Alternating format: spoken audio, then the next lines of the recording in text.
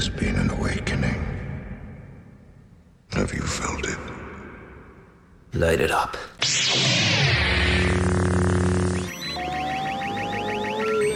Punch it.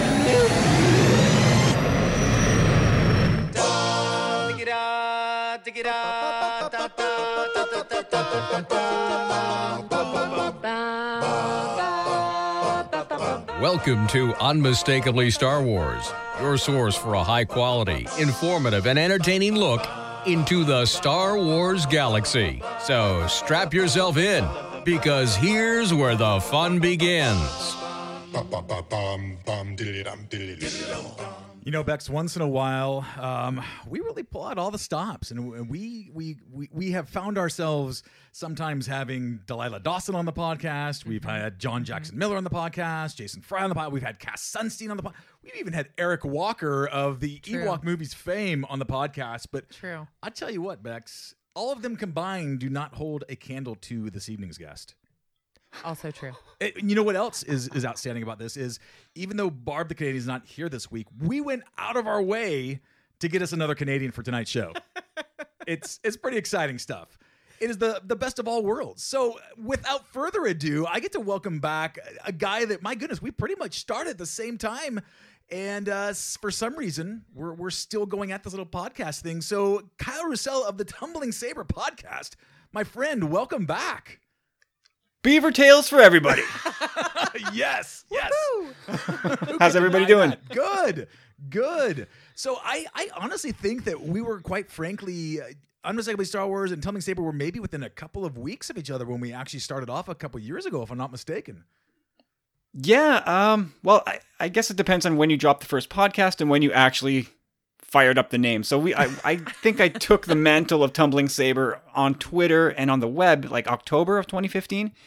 And the first podcast dropped like 3 or 4 days before TFA. Okay. So by a couple weeks, I guess we were on air before then. But for us, my goodness, I know that we spent probably 3 days just searching for a stupid.com that wasn't already taken.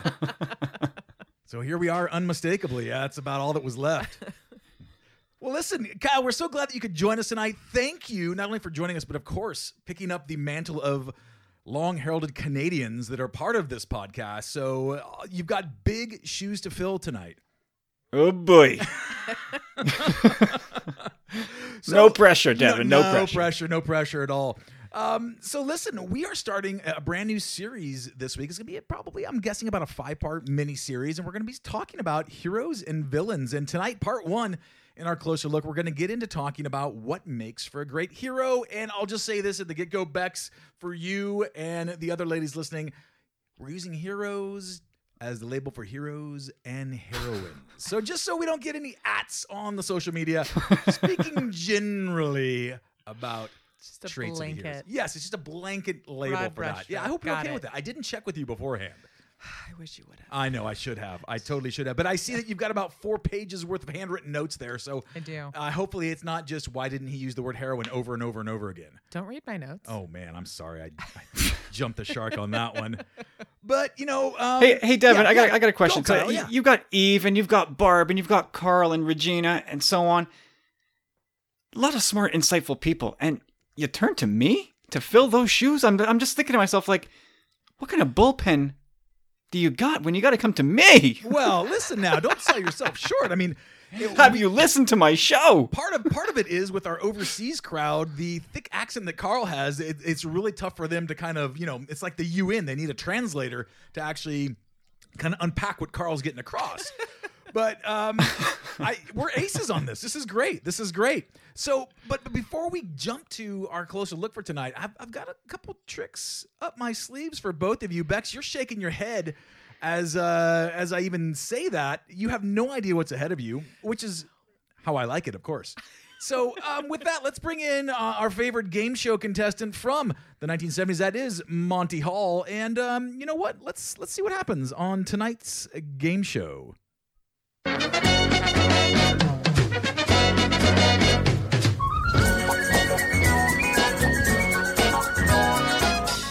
All right, tonight we're playing another round of that game that's sweeping the galaxy. That's right, you remember it. Something old, something new, something borrowed.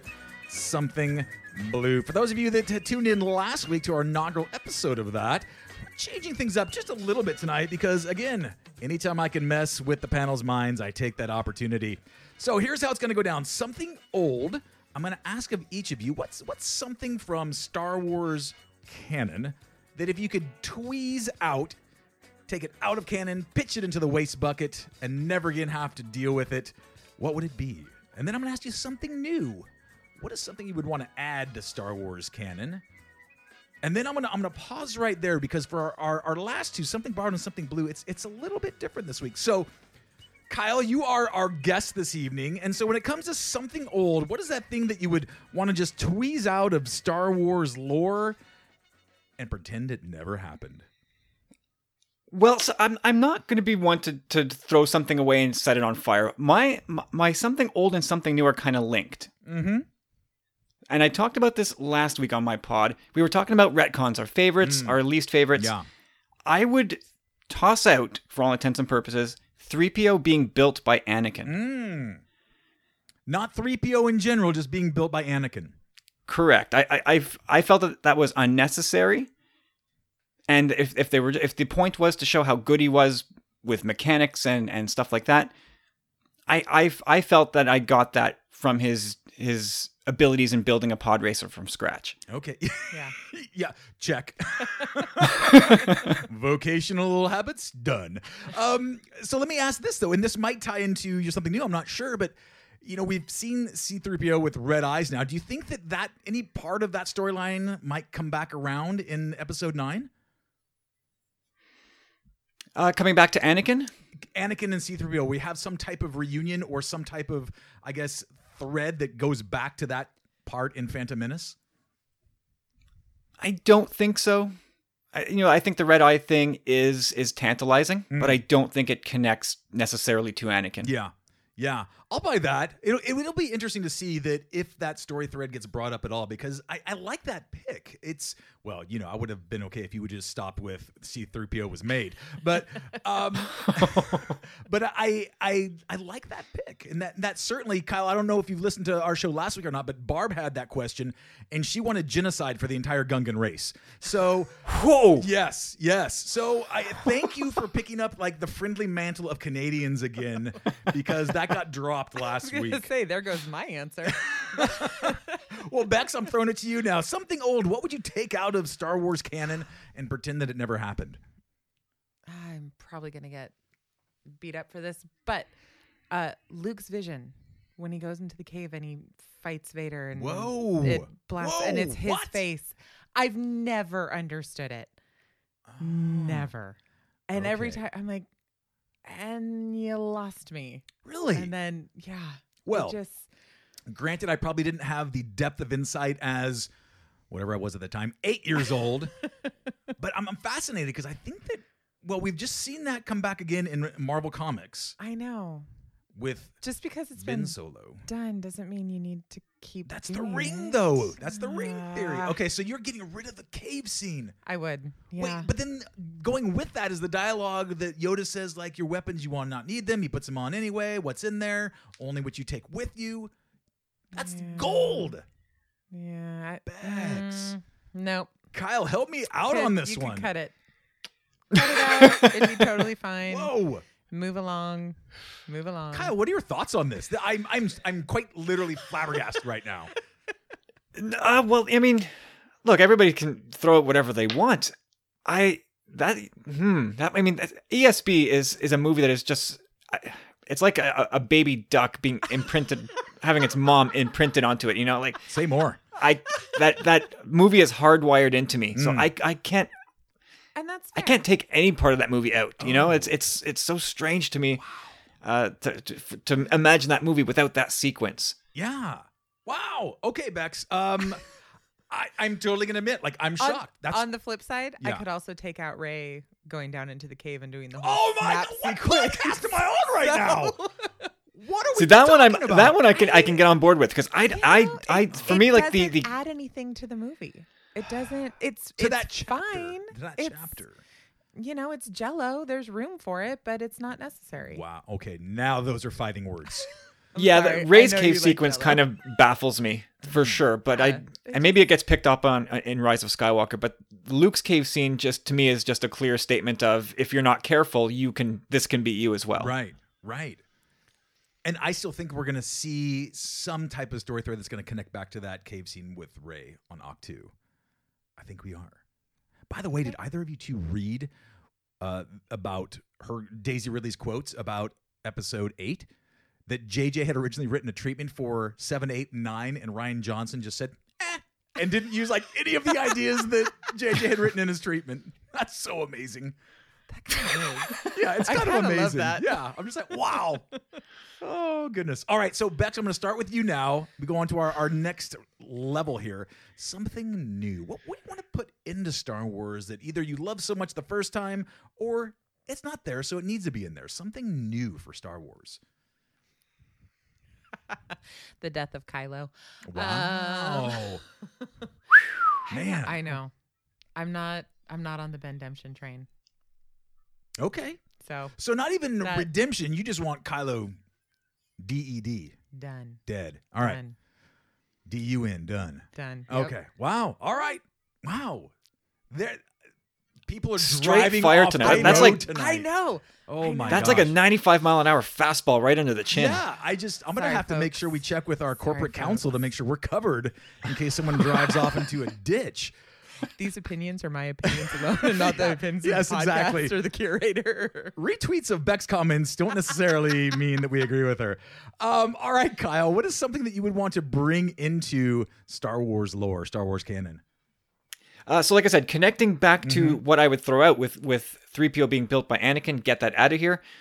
Instead, I would flip it, and R2 would have been built by Anakin, and 3PO would have been part of Padme's entourage the whole time. It just, for his role, the role that 3PO fills, to me, makes more sense to have had him part of Padme's group. Yeah. Whereas, if you've seen the Clone Wars, the animated series, Anakin is just so enamored with R2. He loves that droid. There's like a multi-episode arc where Anakin is searching, rescuing R2. He loves that droid so much, and maybe it's like almost like a John Wick situation where R2 is sort of his puppy battlefield reminder of Padme. Wow. But yeah, I think if we saw Anakin building R2, then it solidifies that link that they have throughout the saga, and then to see Vader shoot R2 in A New Hope would just be a whole level higher of gut punch.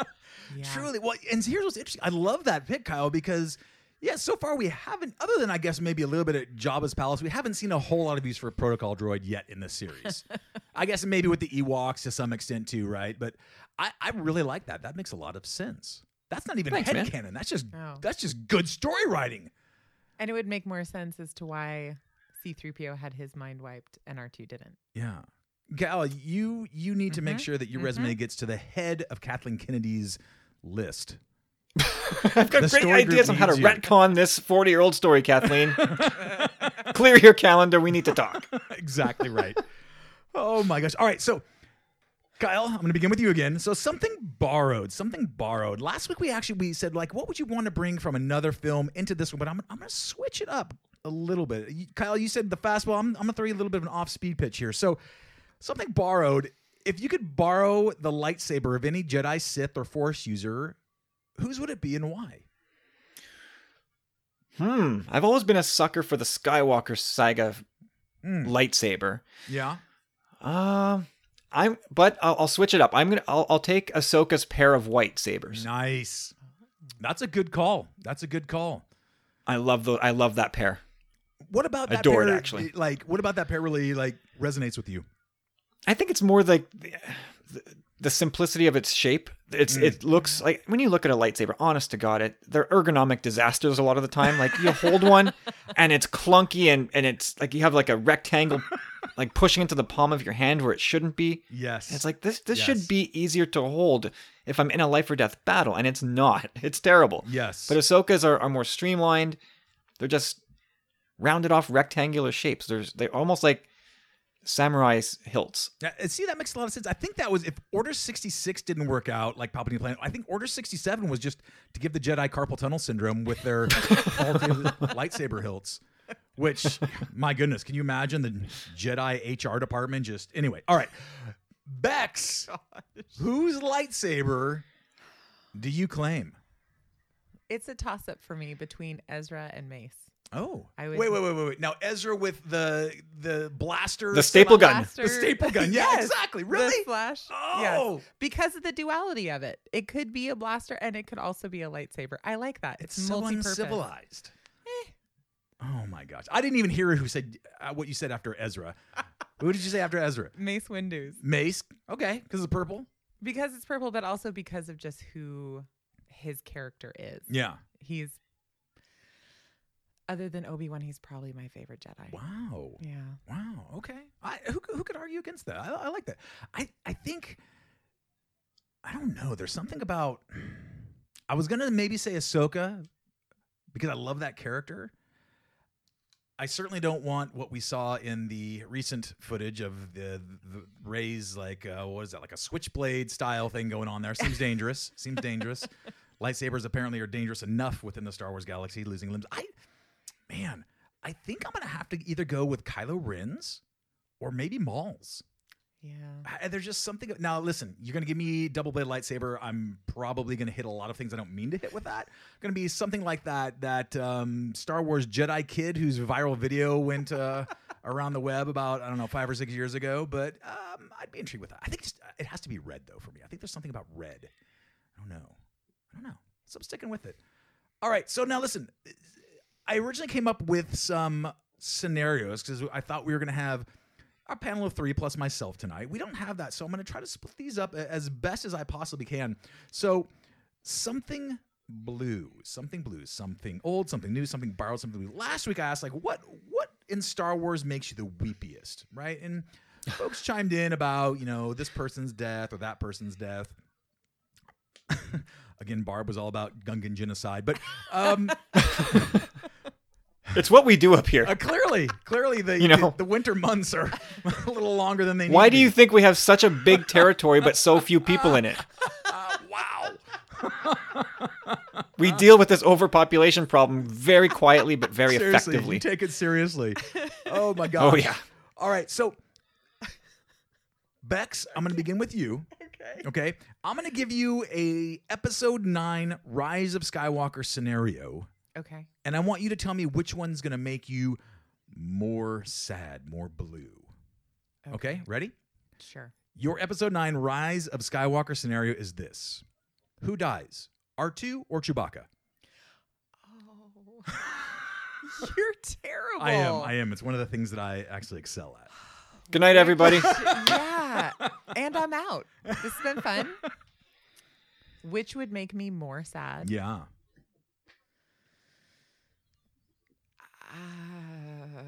Chewie. I had a feeling you'd go that way. Kyle, how about you? R2 or Oh, Chewbacca? it's Chewie. Yeah? Chewie. Stop. Yeah. Chewie. Done. Yeah. He's my guy. My favorite character in the whole saga. Oh my goodness. Yeah, that would be difficult then. Okay. Like, why kill the family dog now? He's come so far. He's come so far. He's taken care of everybody to this true. point. Why are you going to take him out now? Yeah, it's true. It's true. However, we'll see what happens. I haven't read any spoilers, so I'm not revealing anything. All right, Kyle, I'm going to start with you this time. All right, here we go. Here is your episode 9 Rise of Skywalker scenario. Which one will make you more sad? Is it Lando's death or the destruction of the Millennium Falcon? Oh man. Jeez, this will make me seem very unfeeling. Like the Falcon would make me sadder. Yeah. Why is that? Absolutely. Lando's had a good run. I mean, we'd all we should all be so lucky to live a life like Lando. Okay, fair enough. Capes. Yeah. All right. Bex, are you with Kyle on this one? I am. Yeah? Oh, my poor Lando. He never had a chance. Poor Lando. Poor guy. Oh, my goodness. All right, Bex, our final something blue for this evening. Which of these episode 9 Rise of Skywalker scenarios would cause you to be more sad? Is it Rey's death or Reylo happening? Reylo happening. You didn't even have to think Nope, about that didn't one. even have to Okay. think about it. Kyle? Come on. Ray. No, I mean, I joke about it. I take any opportunity now to just gently poke the bear, but Yes. I've made no secret. I'm not a huge Raylo guy. Yeah. I'm okay with Bendemption if depending on execution.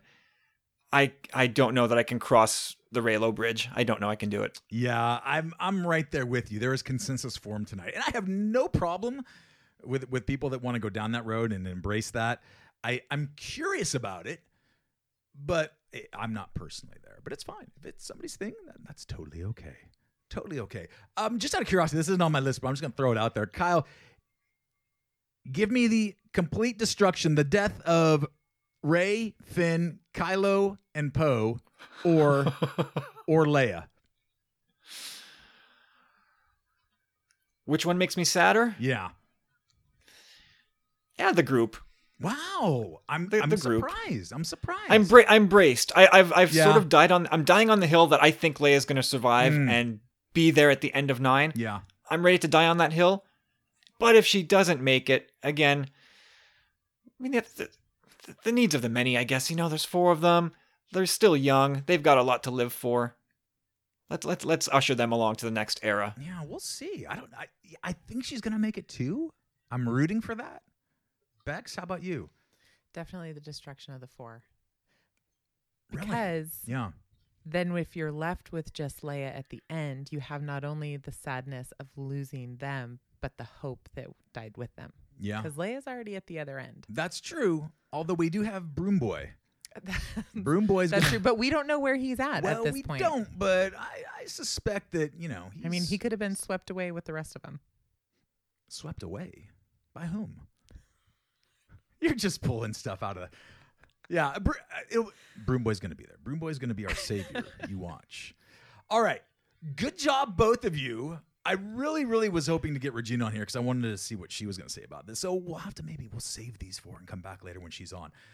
So for those of you that are just tuning in or wondering like, hey, where's the third panelist? So we called Regina, and she was in the middle of writing a paper for grad school and had forgotten that she was on tonight. So bless her little grad school heart. We let her off the hook. But hopefully she's going to get this whole adult priority thing down before we call her again in 2 weeks, and she'll be expecting her on. Grad school. Come on. Whoever profited from that? All right. Stick around, my little tauntauns. We'll be right back with our closer look.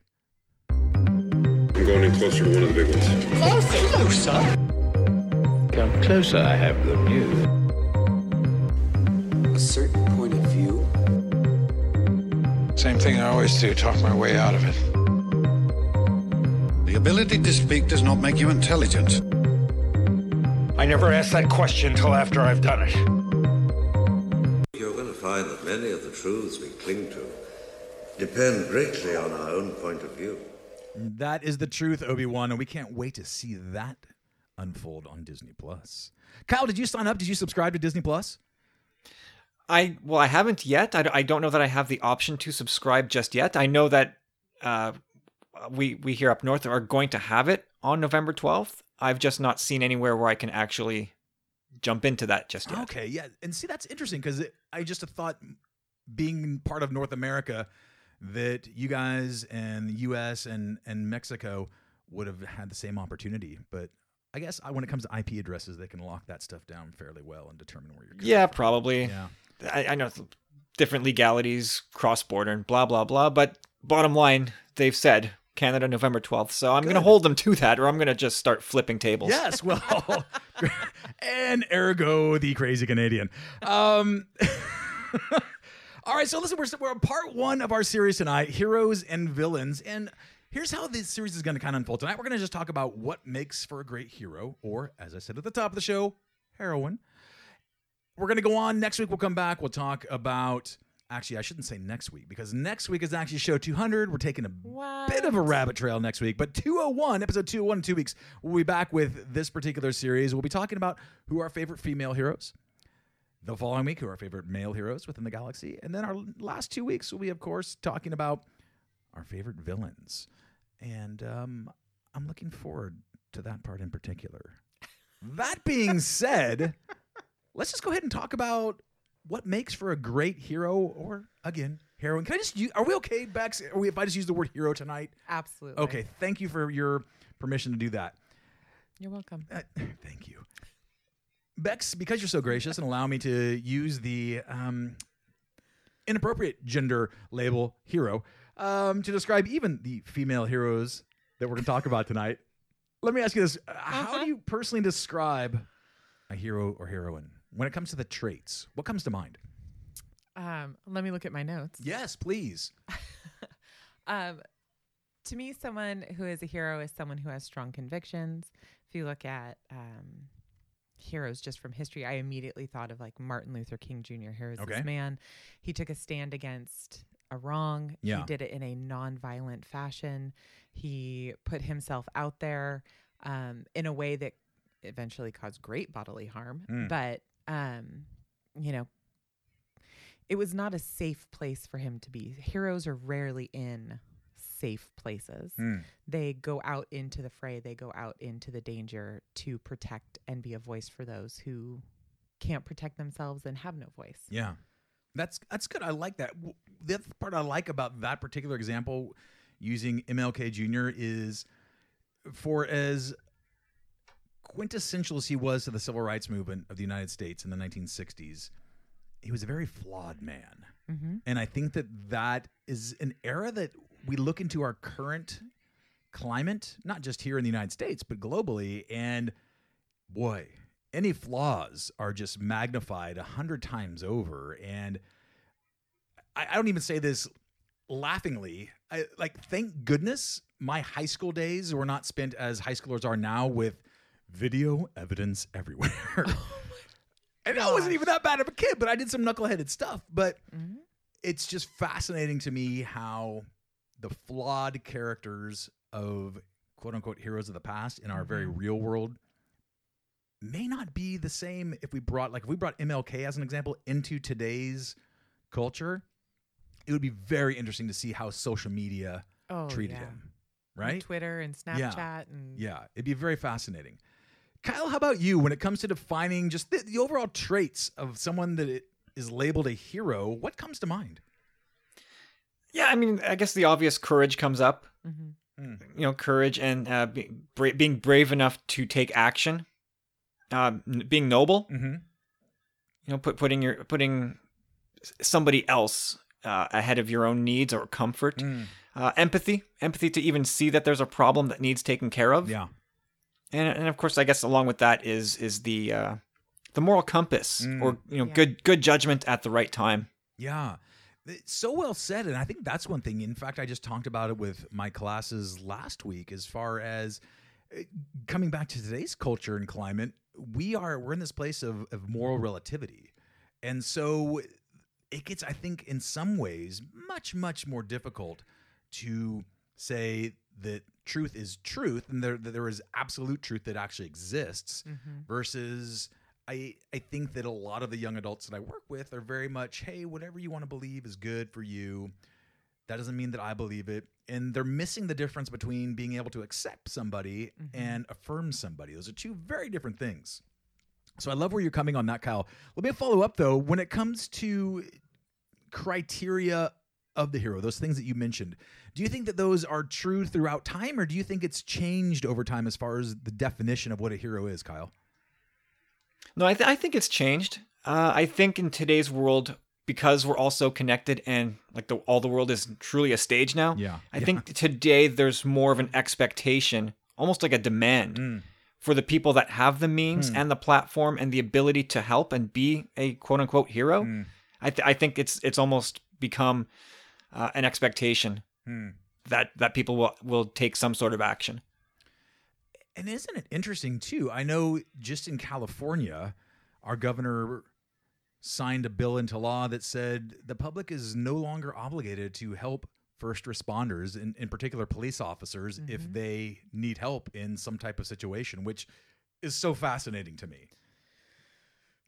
That's weird, man. It totally is, right? It totally is. It makes me really glad Jason is retired. Well, let's say your husband is retired. Your dad is former law enforcement. You have actually a brother in the military, or was in the military. He's retired now. And so from that perspective, Bex, like when you see culture, social media, like so readily reject people, How does that resonate with you, having the background that you have? Oh, that's a dangerous question. But I mean, you might have to bleep me a lot. No. It honestly is very, very hard for me. Because there is this blanket belief, and granted, not everyone holds it, right?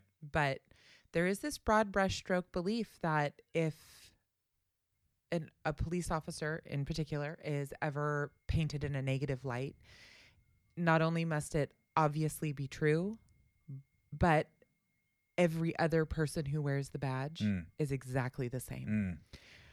And we've got to crucify them all. Yeah.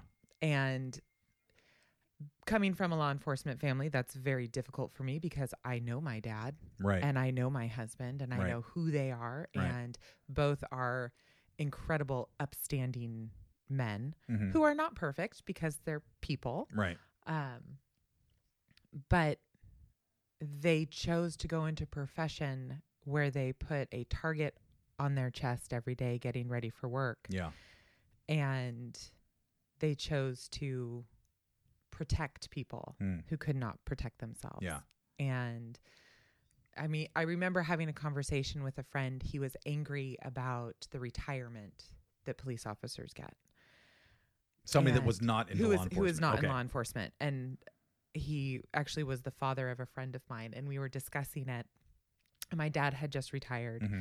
And my dad, during his stint as a policeman, was run over twice. Wow. He was on the Geraldo Rivera show because they were doing some big drug bust, and the camera crew followed, and my dad was the first one through the door, and the people inside lowered a shotgun into my dad's face, and it's all on video. Wow. And it's just this thought of, you have no idea what they face.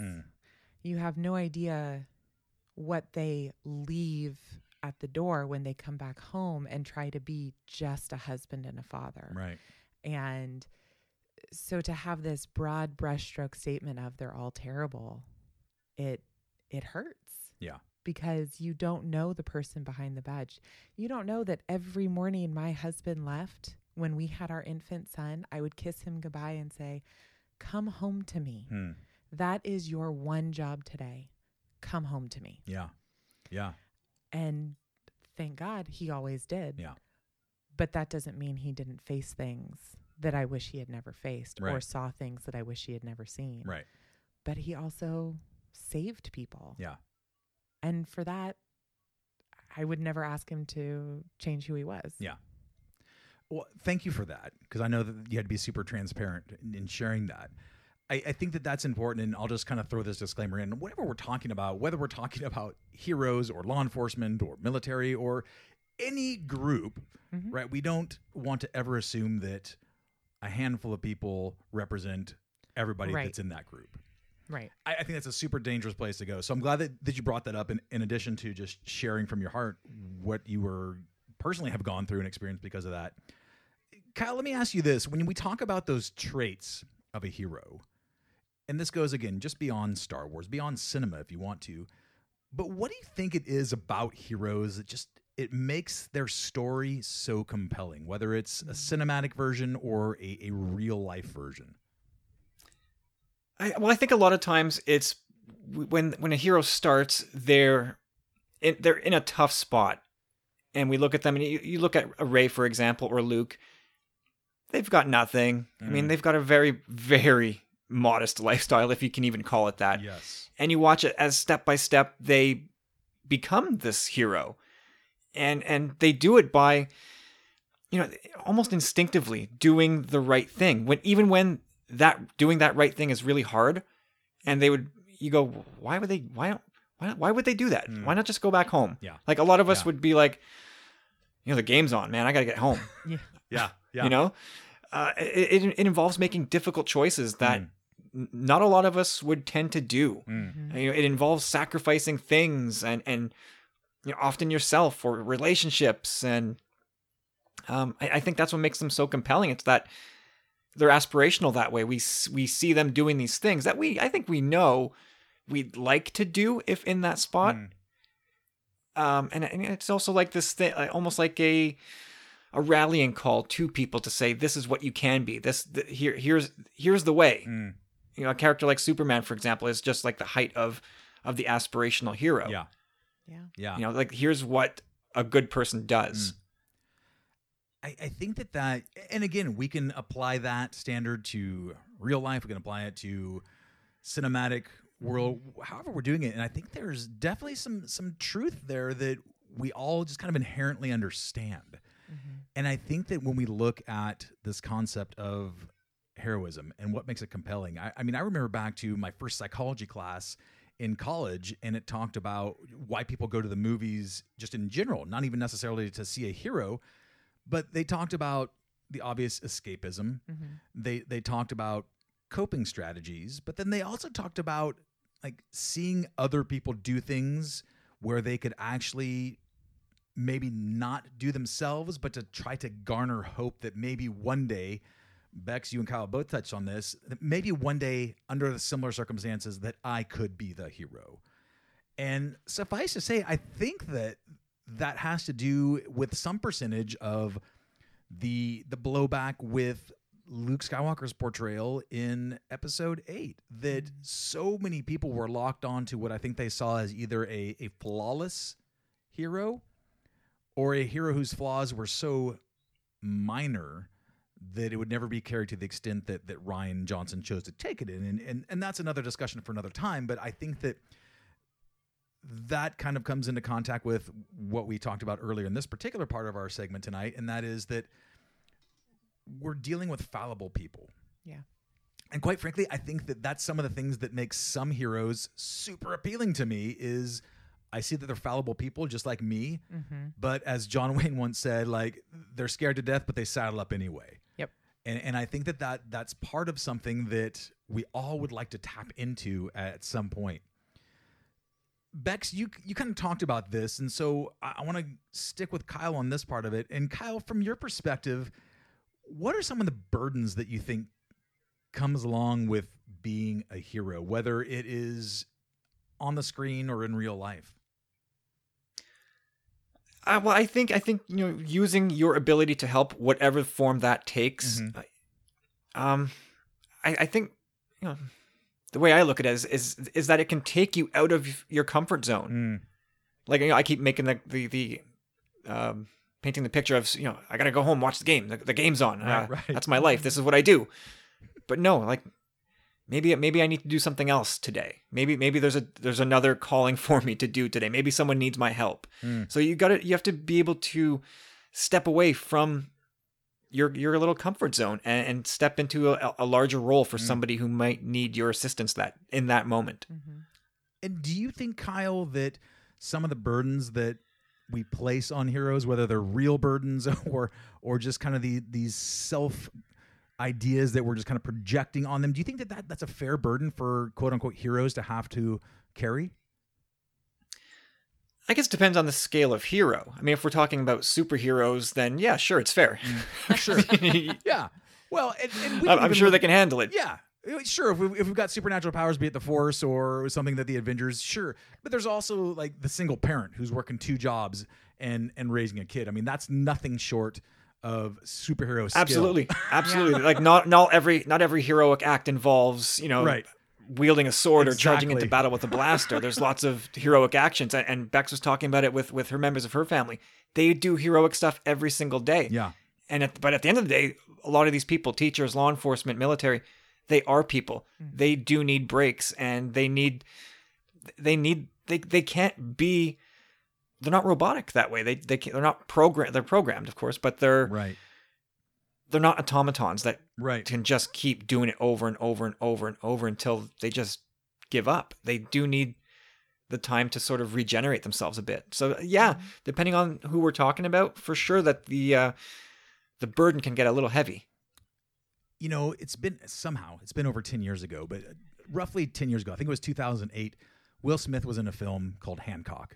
That was about a completely flawed person with superhero powers, right? To the point where he just like outright rejected the powers to like help anybody for a variety of reasons. And so I'm curious, Bex, we touched on this a little bit, but when it comes to real people who have real flaws, real shortcomings, do you think that the heroes that we look at today, and unfortunately I think too many people that play professional athletes are lumped in as heroes when they don't necessarily need to be, they're just have extraordinary athletic ability. But do you think when we look at people that we unintentionally put them on too high of a pedestal, or we expect, because I'll use, forgive me for this, but I'll use like Tim Tebow as an example. Okay, I wouldn't like necessarily like say that I'm a Tim Tebow fan, who, for those of you who are unaware, was an American football quarterback, both at the college and the professional level, that some absolutely loved and some absolutely hated. He's very well known for his faith beliefs. Okay, and you can agree or disagree with that part of it. I'm fine with that. It won't impact me either way.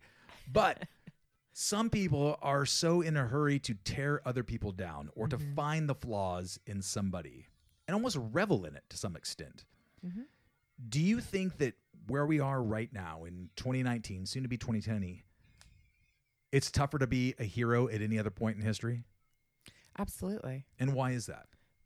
Because of this handy little thing we all have in our pocket called the phone, and it has a video camera on it. And so not only do you catch the heroic act, but then you catch the hero throwing up in the bushes afterwards because what they just did terrified them. And you catch the fact that right before they did this heroic act, they were in a shouting match with their spouse or whatever it is. There's no longer this just ability to praise someone for doing something that was right. Like that act in the moment. That act in the moment. Right. It is. And the moment you do have that, where you can just look at that act in the moment, you have these people pop up from side, you know, from the peanut gallery, and they're like, but I went to junior high with this guy, and he, you know, pantsed me and then pushed me into the girls' locker room or whatever it was. And it becomes this huge hunt to find the worst parts of them to show you're actually no better than the rest of us. And I don't quite understand why we want to do that as a society. But I think that's what we do to our heroes now, is we have our hero and we build them up until it gets to the point where we're like, oh, wait, you've gotten too high. Even though I'm the one who built the altar to you, I now have to start pulling the bricks out to make you fall. It's so interesting that, and forgive me, I don't recall which news anchor it was, but there was a news anchor that when President Clinton was in office, and of course, for those of you that are around during that time, you know that there was a little bit of a scandal, which quite frankly is small potatoes to what's going on in this country today. But, but nonetheless, I forget how many millions. I want to say like $10 million was spent investigating what he was accused of. And one of the news anchors said, give me $10 million and anybody who I investigate, I'll find dirt on him. Oh, yeah. And I think that's so true. Like, I'm not here to say that was a waste of $10 million or that Clinton was right or wrong or whatever. But the point remains is that there's dirt on all of us. You just got to dig deeper. Right. Kyle, I'm curious from your perspective, when we look at, and Hancock would kind of fall into this, but like the anti-hero, I would almost say Jyn Erso plays with that. Saw Gerrera plays with that. It's not so much a reluctance of taking the hero's journey as it is, I just don't want to do this. And even Jyn Erso at some point kind of like she's doing things kind of for her own reason, right? It's about her dad. So Kyle, when we look at stuff like that, how would you, I guess, personally define what an anti-hero is? I mean, quite simply, I just think it's somebody who inadvertently or reluctantly does the right thing. Yeah. Or they have a, in the case of Saw Gerrera, fighting the Empire, objectively good. Methods, questionable. Yes, absolutely. He doesn't care about the wake of destruction. Or I guess for him, the ends justify the means. Yeah. And I think that could apply maybe kind of broadly to a lot of anti-heroes. I agree with that. Yeah, I think even a guy like Wolverine, murder, killing. It's fine as long as you get the right person in the end. Yeah. Well, I mean, I guess there's a little bit of truth to that. I'm curious, Kyle, let me stick with you on this. When we look at that, we talked a couple weeks ago on USW about hero this and hero that, and we almost always see that through the lens of the rebels or the resistance. But we look at some things, whether it was video games or comics, we sometimes overlook, whether intentionally or unintentionally, that the Empire has heroes too. Yeah, we do, and I don't know how I feel about this whole thing. Yeah, I mean, I guess it goes. Well, it goes back, I think, to even the opening crawl of Revenge of the Sith, where George Lucas said there are heroes on both sides. Yeah, and at the time, we didn't have all this expanded canon to sort of flesh out that idea, right? And I never really got that. And frankly, to this day, I still kind of scratch my head a little bit with that line.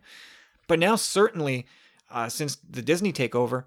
In this era, there's been a much more concerted effort to take certain Imperials and make you think twice about them and paint them in almost a sympathetic light. Yeah. Looking at Lost Stars. There's a whole group of kids in that book who you're like, I love these kids.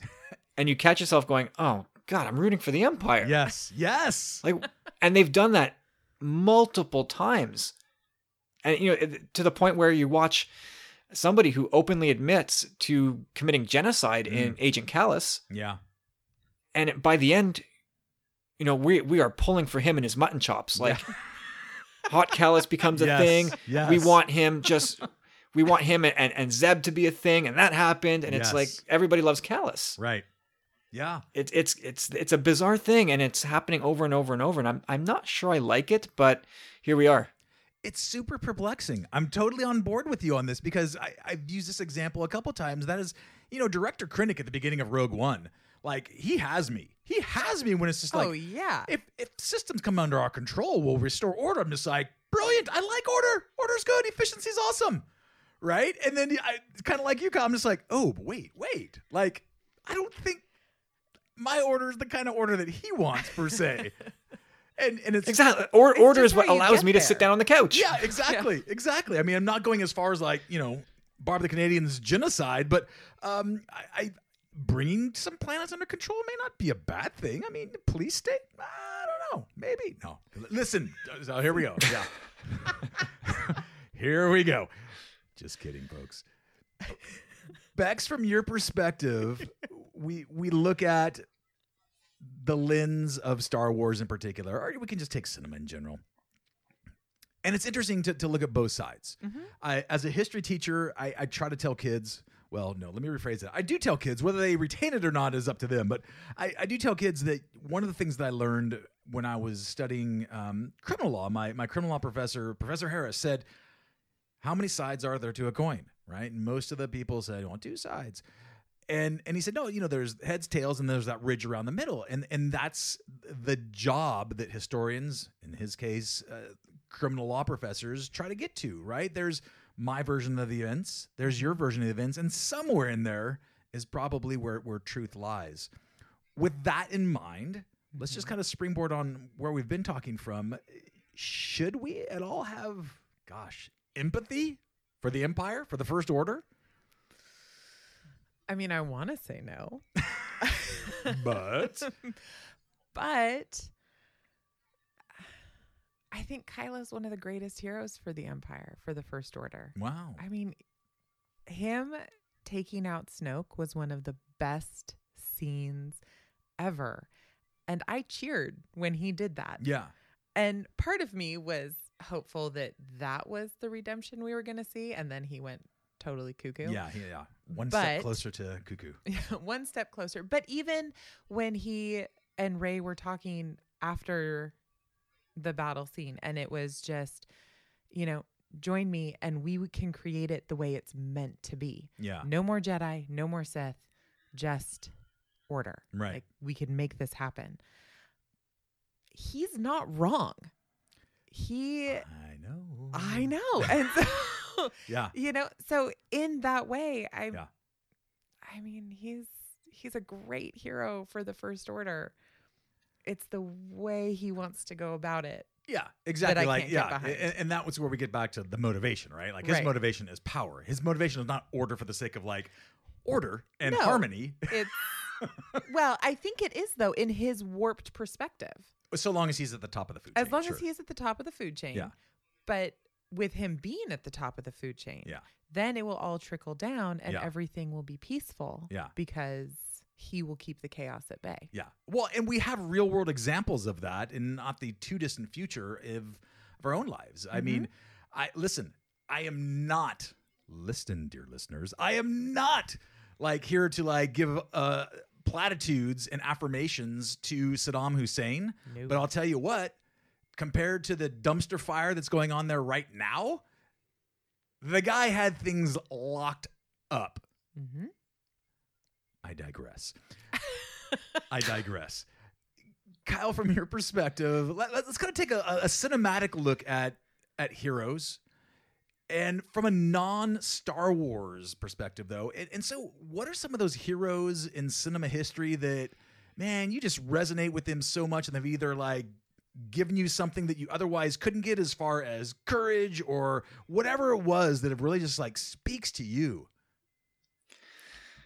Well, I've always responded as a kid, from the time I was a kid up until now, like a guy like Optimus Prime, a robot like Optimus Prime. He's just like the ultimate of like the noble hero. Yeah.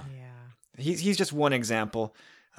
Recently with the MCU, Captain America is just like, how can you go wrong with Captain America? Like he's got this great line of like, when I see a situation heading south, I can't sit still.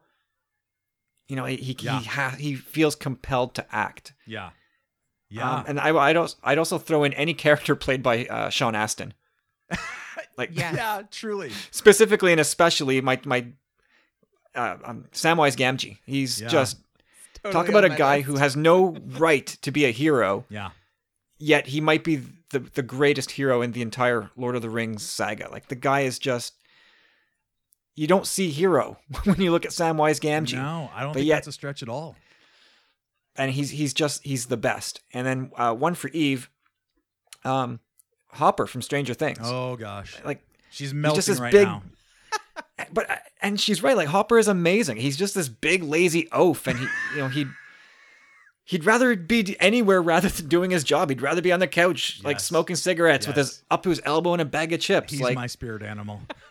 Yeah, he's but especially like the closer he gets to this group of kids, and especially Elle, like the bigger hero he becomes. Like he steps into that role, sometimes reluctantly, but you know, he does those things that we look to a hero to do. I'm totally with you. Those are all great calls. Yeah, I was going through. So the things that came to mind when it came to Sean Astin, right? Rudy, Lord of the Rings, Goonies. Is there what am I forgetting? I don't know. Everything else he's done. Those are they got to be at the top of the list, though. Especially Rudy. That is one of the films that I can still. Rudy. I'll start crying. I am so weepy with that film, and that is perfectly fine. Thank you. There's two movies at least where it's encouraged for men to just let it flow, and it's Rudy and it's Field of Dreams. Ooh. And if you don't cry during either, you are dead inside. It's true. It's true. You should be off committing Gungan genocide somewhere. Oh my gosh. Bex, what about you when it comes to cinematic heroes not from the Star Wars galaxy? Who do you resonate with? Well, Kyle stole Samwise from me. No, you can use that. Oh no. It's not a one or nothing. He is probably my most favorite character in the Lord of the Rings. Really? Him and Aragorn. Yeah. Because I mean, talk about a reluctant hero. Yeah. He does not want to be dragged in at all, but he pledges that he'll, walk by Frodo. Yeah. Which I just love. I don't love Frodo. He's not a good hero. Frodo is all of us, I think, though. Frodo is all of us. He's all the terribleness of us. Yes, exactly. And then I'm totally going to be tempted. Yes. And I'm going to give in over and over and over. Yeah. And it's going to take, That's my morning before lunchtime even rolls around. It's going to take the backup character that nobody thought was going to be the hero. Exactly right. He's going to be the one to literally carry me up the hill.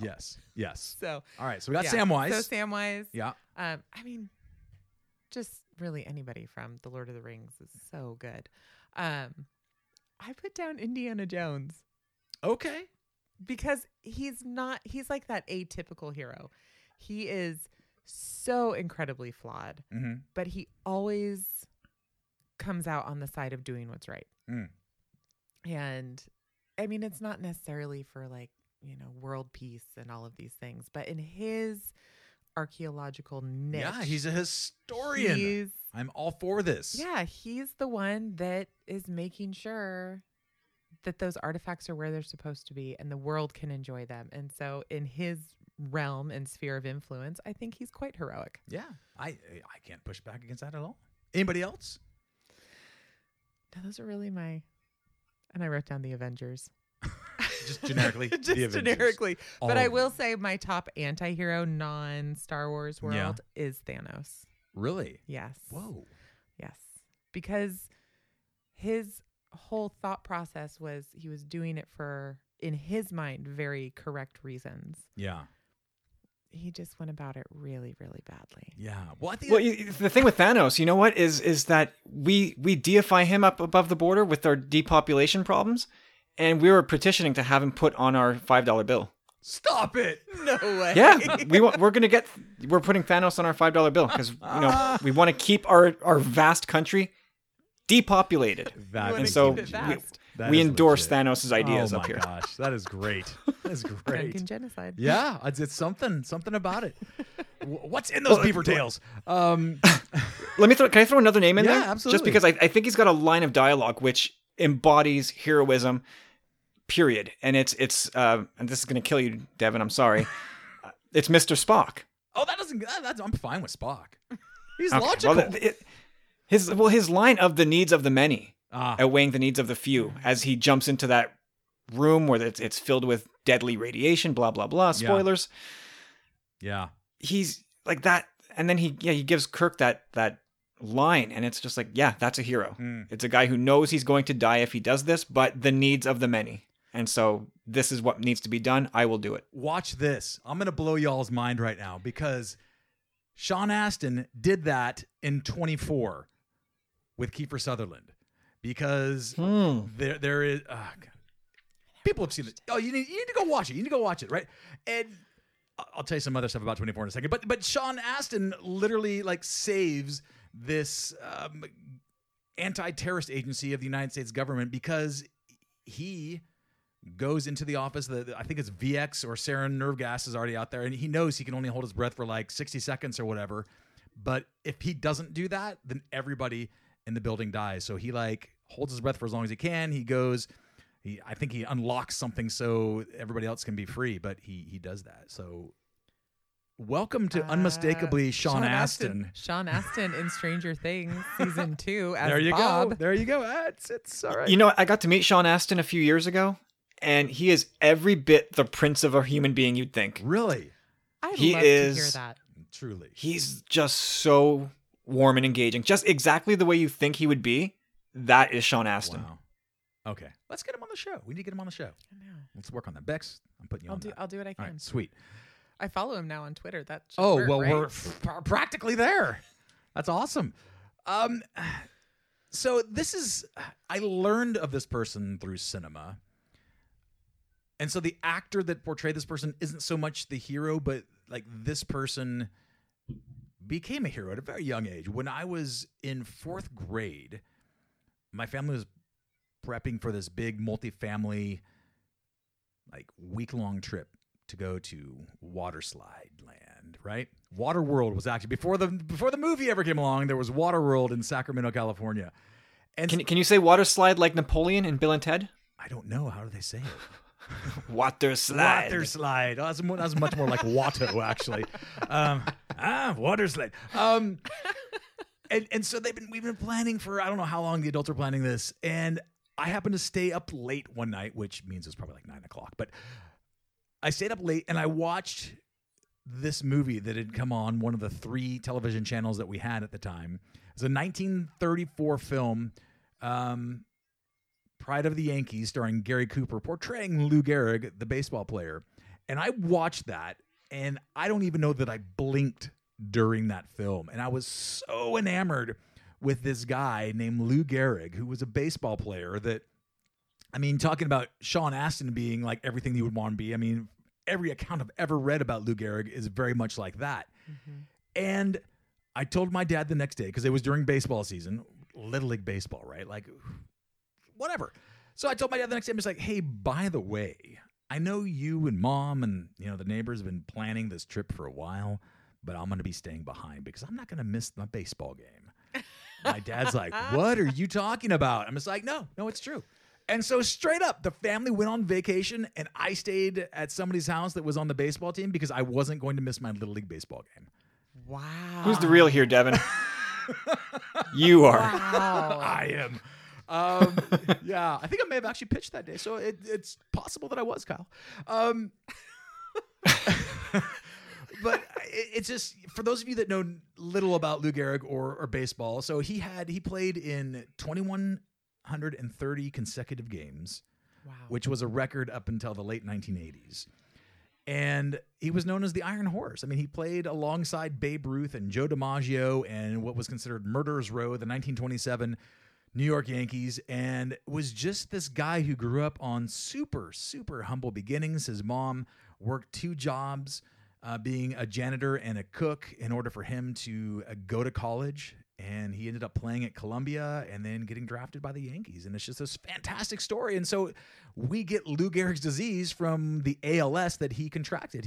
I wouldn't say he's the first one to get it, but obviously he was the first one of that notoriety, of that stature, where it really became kind of a household name as far as diseases go. I don't think that's like the best that you ever necessarily get named a disease or a disease named after you. But nonetheless, Kyle, give me a real world hero. Do you have somebody that in the real world, whether you know the person or not, you go like, that person is just, they display something that I really like? Well, I also, again, sticking on the diamond, I was playing in the softball league one year, and it's just like beer league Sunday softball. Yes. But I remember this one time at one of the games, it was after the game, and somebody brought their small kid, like toddler, 3 years old, 2 years old, and they were petting somebody else's dog. And, sometimes dogs, being unpredictable as they can be, the dog turned on the kid. And I don't know if the kid poked the dog in a way that was uncomfortable, but the big dog turned on the kid. And the dog was leashed, and the owner's like restraining it, but the dog had snapped, and it went after this little kid. And this guy, who's a friend of mine, a teammate of mine, sitting on the bench, he was like 20 feet away, and this all happens in like 3 to 4 seconds. Boom, off the bench, flies in there from 20, 25 feet away, between the dog and the kid. Wow. And just in almost like this one fell swoop, kind of gets in between them, grabs the dog by the collar, kind of spins him around, puts the dog down on its side, and just like puts his knee on the dog's neck and just holds it down. Wow. And the dog just like settles right down. I mean, he was a pretty thick dude. Yeah, like he has almost like running back build. Yeah. And so he's just, and I guess the dog just knows, okay, I'm done. Yeah. Yeah. Wow. But and so I was like, that could have gone really badly. And he just, and to throw your body in there, he could have been the guy to get mauled. Right. Yeah. You know, and like really, this thing just took 3 to 4 seconds, and there's no time to think that through. You just go. Right. Just reaction. Yeah. Wow. And also not for nothing, but this guy is also a nurse, which are just like the salt of the earth people, right? All right, he's an overachiever. We get it. Here we go. Oh, that's amazing though. And how long ago was that? Because you told it so vividly that it's obviously. Oh no, it has stuck with me. This was 2004. Oh man, that's incredible. I won't forget it. It was around this time in 2004 actually. Wow. It was right around the like softball playoff time, which would for us is about this time of year. Oh, that's incredible. Dang. Bex, how about you? Well, I'm kind of sappy. Well, I mean that's okay. We've already said that crying's okay. We're allowed. It's true. My dad. Yeah. Being in law enforcement. Yeah. My brother being in the military. Yeah. The fact they're both willing. My brother went 9 deployments. Good night. Wow. He's just an amazing man. Yeah. And he came home from all 9 deployments. Yeah. And then my husband, not just because of what he did when he was part of law enforcement, but as many of our Unmistakably family knows, he was diagnosed with cancer, and the fight that he put up and went through, the particular type of cancer he was diagnosed with had a 7% recovery rate, and we hit, let's say, 5 years from he ended up with a bone marrow transplant. So 5 years from bone marrow transplant was last April. Wow. There was a 7% chance that he would make it. Wow. But I remember very vividly, a lot, but I remember very vividly October 30th, 2013. We got the phone call from the doctor saying that he had cancer. And like every wife does, you turn to Dr. Google at 3:00 in the morning when you can't sleep. Yeah. And, I'm reading everything there is to read about acute myeloid leukemia and what it means for our family. Our son had just turned 1. And I'm crying, trying not to wake up my husband. And he rolls over and goes, because he'd already read it. Yeah. And he goes, babe, I'm better than 93%. There you go. And I'm like, okay, well, you better be, because I'm not raising this kid by myself. Yeah. But so, I mean, in a lot of ways, what I watched him go through physically, what I see him deal with physically day to day, from the side effects of the treatment that saved him by killing him, it's just heroic to me. Yeah. And so to tack on to that, we have our very own special guardian angel, this woman named Josie, who she is a real life hero to us because she is Jason's bone marrow donor. And it wasn't until 2 years after his transplant that we were allowed to have contact with her, because it's all anonymous. Yeah. And so we now have more family. And she lives in Germany, and we haven't met her in person yet, but we talk via Google Messenger, and she is our hero. Yeah. Because all she was told was that a 33-year-old man in the United States needed her bone marrow. Wow. And she said yes. Yeah. And just for our listeners that don't know, that's not a painless process. No, it's not. For a week beforehand, you have to give yourself injections in your stomach to make your bone marrow overproduce. Your bone marrow, where they pull it from, is your hip bones. And so for a week, she gave herself these injections in her stomach, and then went in and they harvested the bone marrow. Wow. And yeah. It's incredible. And yeah, then it flew here. Yeah.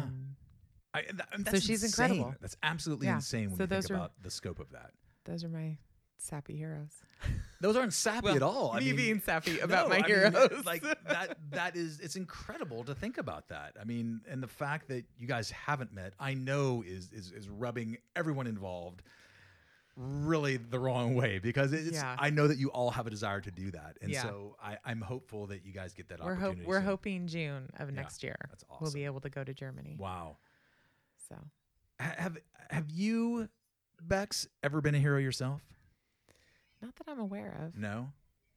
I mean, beyond being like, carrying a child inside your womb. Well, yeah, I mean, I did that. Whatever.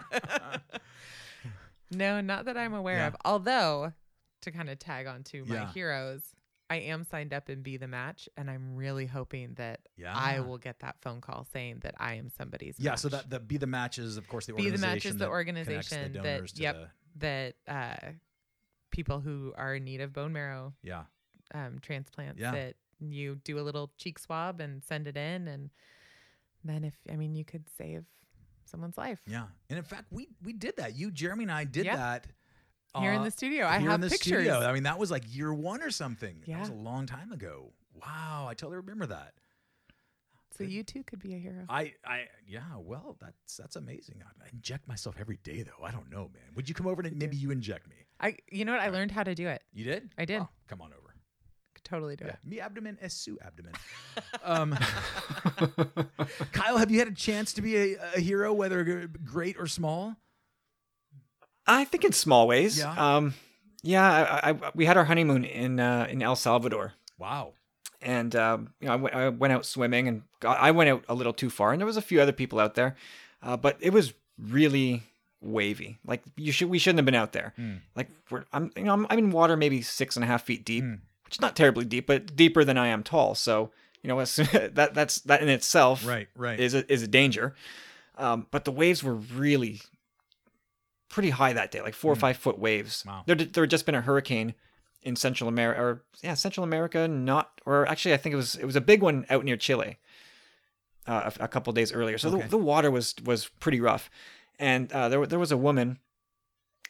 She was in pretty serious trouble, and so I made my way over to her and kind of hauled her back to where she could at least touch bottom, which was difficult. I am not a frogman swimmer. I'm not a Navy SEAL by any stretch, but once I was able to touch bottom, it was easier for me to haul her back to safer depth. Mm-hmm.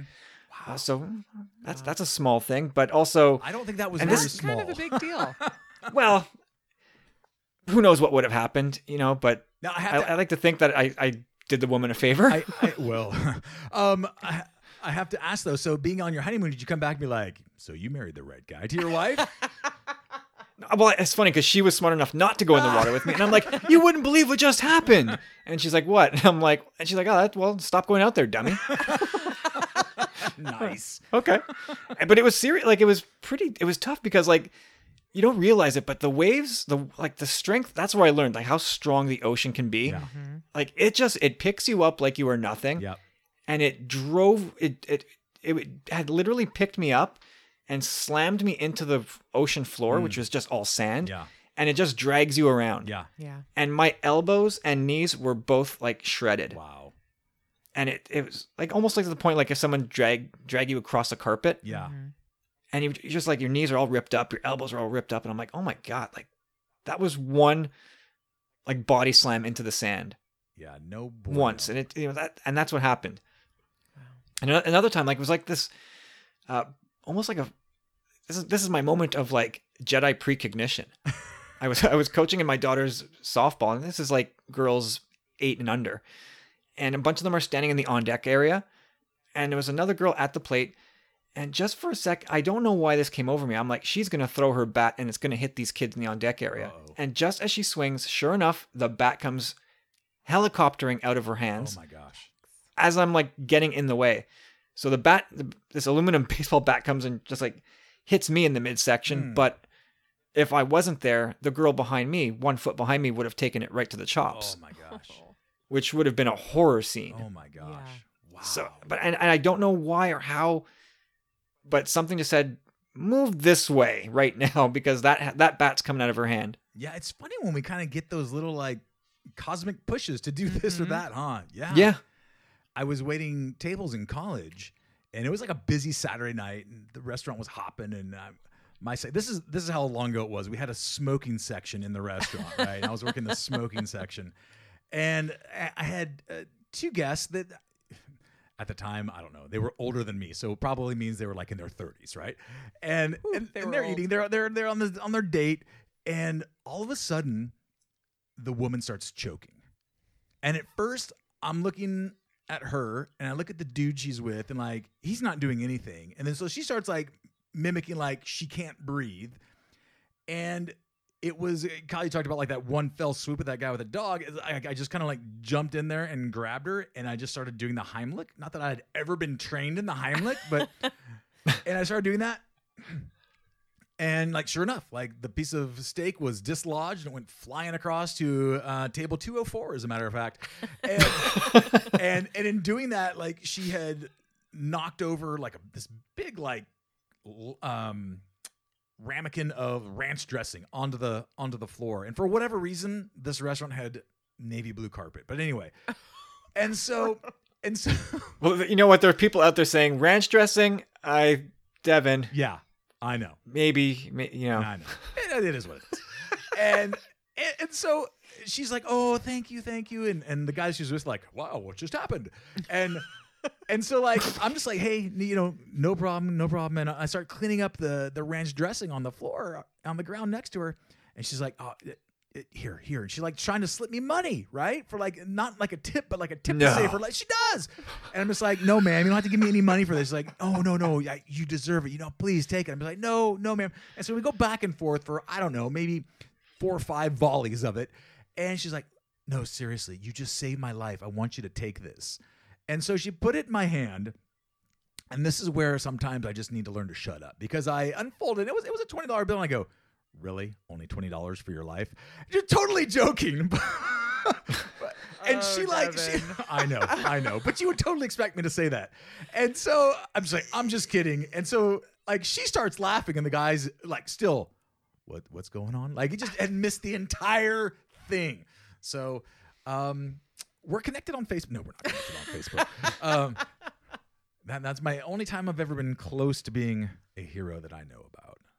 I don't know. I was a single parent for 12 years. I guess that might kind of count. Shout out to my single for sure parents out there. Yeah, good times. And I know your son. You did good. Yeah, everything I did good was a product of me and him being good, and then the times that he would just a goober was just all his own decision when he wasn't listening to me. If kids just listen, they'd be fine. Just like my classroom every day. You'll be fine if you just listen. Write this down.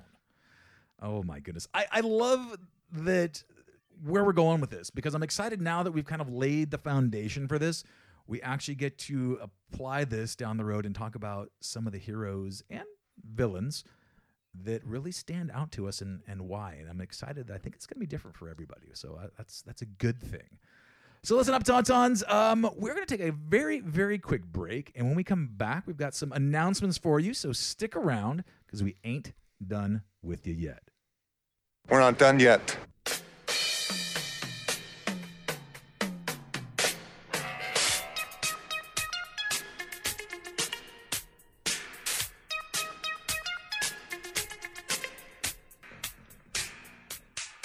Well, this would be the time I toss it on over to Eve, but Eve is away on special assignment. That's podcast ease for not feeling well tonight. And so it is up to me to get through these announcements. As we mentioned the last couple weeks, friends, if you haven't already subscribed to Friends of the Force podcast, Brad Whipple and Friends of the Force has joined the Star Wars Escape Pods Network, which of course features USW, Friends of the Force, as well as Sky Talkers and Geeky Bubbles / the Wookiee Gunner / Rebels Chat. Jonna Marie is a busy woman. She and Mom, man. Yes, she is. Yeah, so make sure that you subscribe to Brad and Friends of the Force. Also coming up, as I mentioned at the top of the show, next week is episode 200. What? Bex, let me just say this, that I just started teaching a podcasting class as an elective for high school students. And they're also giddy about hearing themselves talk and making fun little intro music and outro music. And I said, listen, when you get to a point where the last thing you want to do is hit record, but you still do it, then you're a podcaster. Kyle, are you with me? Do you understand that? Yep, I think I do. It's kind of crazy to have done this for 200 straight weeks without a break. It's definitely been a wonderful midlife crisis for me. More on that next week. But we obviously want to share that milestone with you guys. So stick around for episode 200 next week. I've got here my notes, a day long remembered. Evacuate in a moment of triumph. And then, of course, patrons, stay tuned to the patron hotwire there. We're going to have another patron-only Google Hangout coming later this month. We've got so many time zones we're trying to coordinate with, so we might try a little bit of a different time this next go-around. So I will be sure to let you all know via Patreon. And as always, we appreciate your support. For those of you that are just finding out about Unmistakably Star Wars, or maybe just hanging out with us for a few episodes, we thank you for being part of the extended USW family. We couldn't do it without you, and if we could, we wouldn't want to. We also want to thank our patrons who are so generous with their financial means and help keep the lights on and the podcast recorder recording. Talking about Brandon Boylan, who, by the way, is part of the Clashing Sabers, not to be confused with Tumbling Sabers, the Clashing Sabers podcast. Derek DuVernay, Dave Hackerson, Michelle Grandine, Matthew Keegan, who, by the way, listeners, if you haven't already purchased Matthew Keegan's book via Amazon, you need to go purchase it because this man is on fire. We've been exchanging some DMs. And, you know, one of his first, I guess, is it a treatment or outline, whatever it is, got picked up by producers to be made into a film. And now there's talk of a second one of his works being picked up to be made into film. So go to Amazon, buy Matthew Keegan's book, and then, like, tell him that you bought it and how much you're enjoying it. Spell his last name. You know, go ahead. Go ahead, Kyle. Well, I you know, Matt Keegan is one of my favorite people on the planet. He is so multi-talented, Yes. and I've read his book. I've bought Hindsight the book. It's a great read. There's art. I have Matt Keegan art hanging in my Star Wars room down here. Nice. He's a great artist. He's a great writer. Super talented guy. I endorse that fully. Well, see, we've got it from two different countries now. We've got the Canadian endorsement and the U.S. endorsement. If only our real politicians could handle this, Bex, the world would be a better place. Truth. Maybe they just put Kyle and I in charge and we'll solve the world's problems. We'll be heroes, if just for one day. Bowie? Or less. Yeah, or less, yeah. Till noon. Noon Eastern. Also, want to the game's on, Devin. I gotta be home in time for the game. That's right. Also, we want to thank Chris Letty, Neil Lowry, Kyle Roussel. Hey, I've heard of that guy. He's a pretty good guy. Yeah. He's up there with that Tumbling Saber one north of the border. Also, Regina Sanders, Connie Shee, Aaron Sinner, Skipton, Krista Smolinski, Franklin Taylor, Rick Villanueva, Michael Ward, the always fabulous Amy Wishman. That being said, the circle is now complete, my little tauntauns. We'll see you next time in the Digital Docking Bay. Until then, may the Force be with you.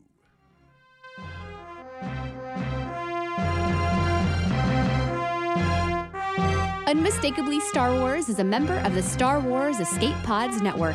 Explore more great content and get to know our sister shows at weareescapepods.com and on Twitter at weareescapepods. The Star Wars Escape Pods Network, promoting positivity in fandom.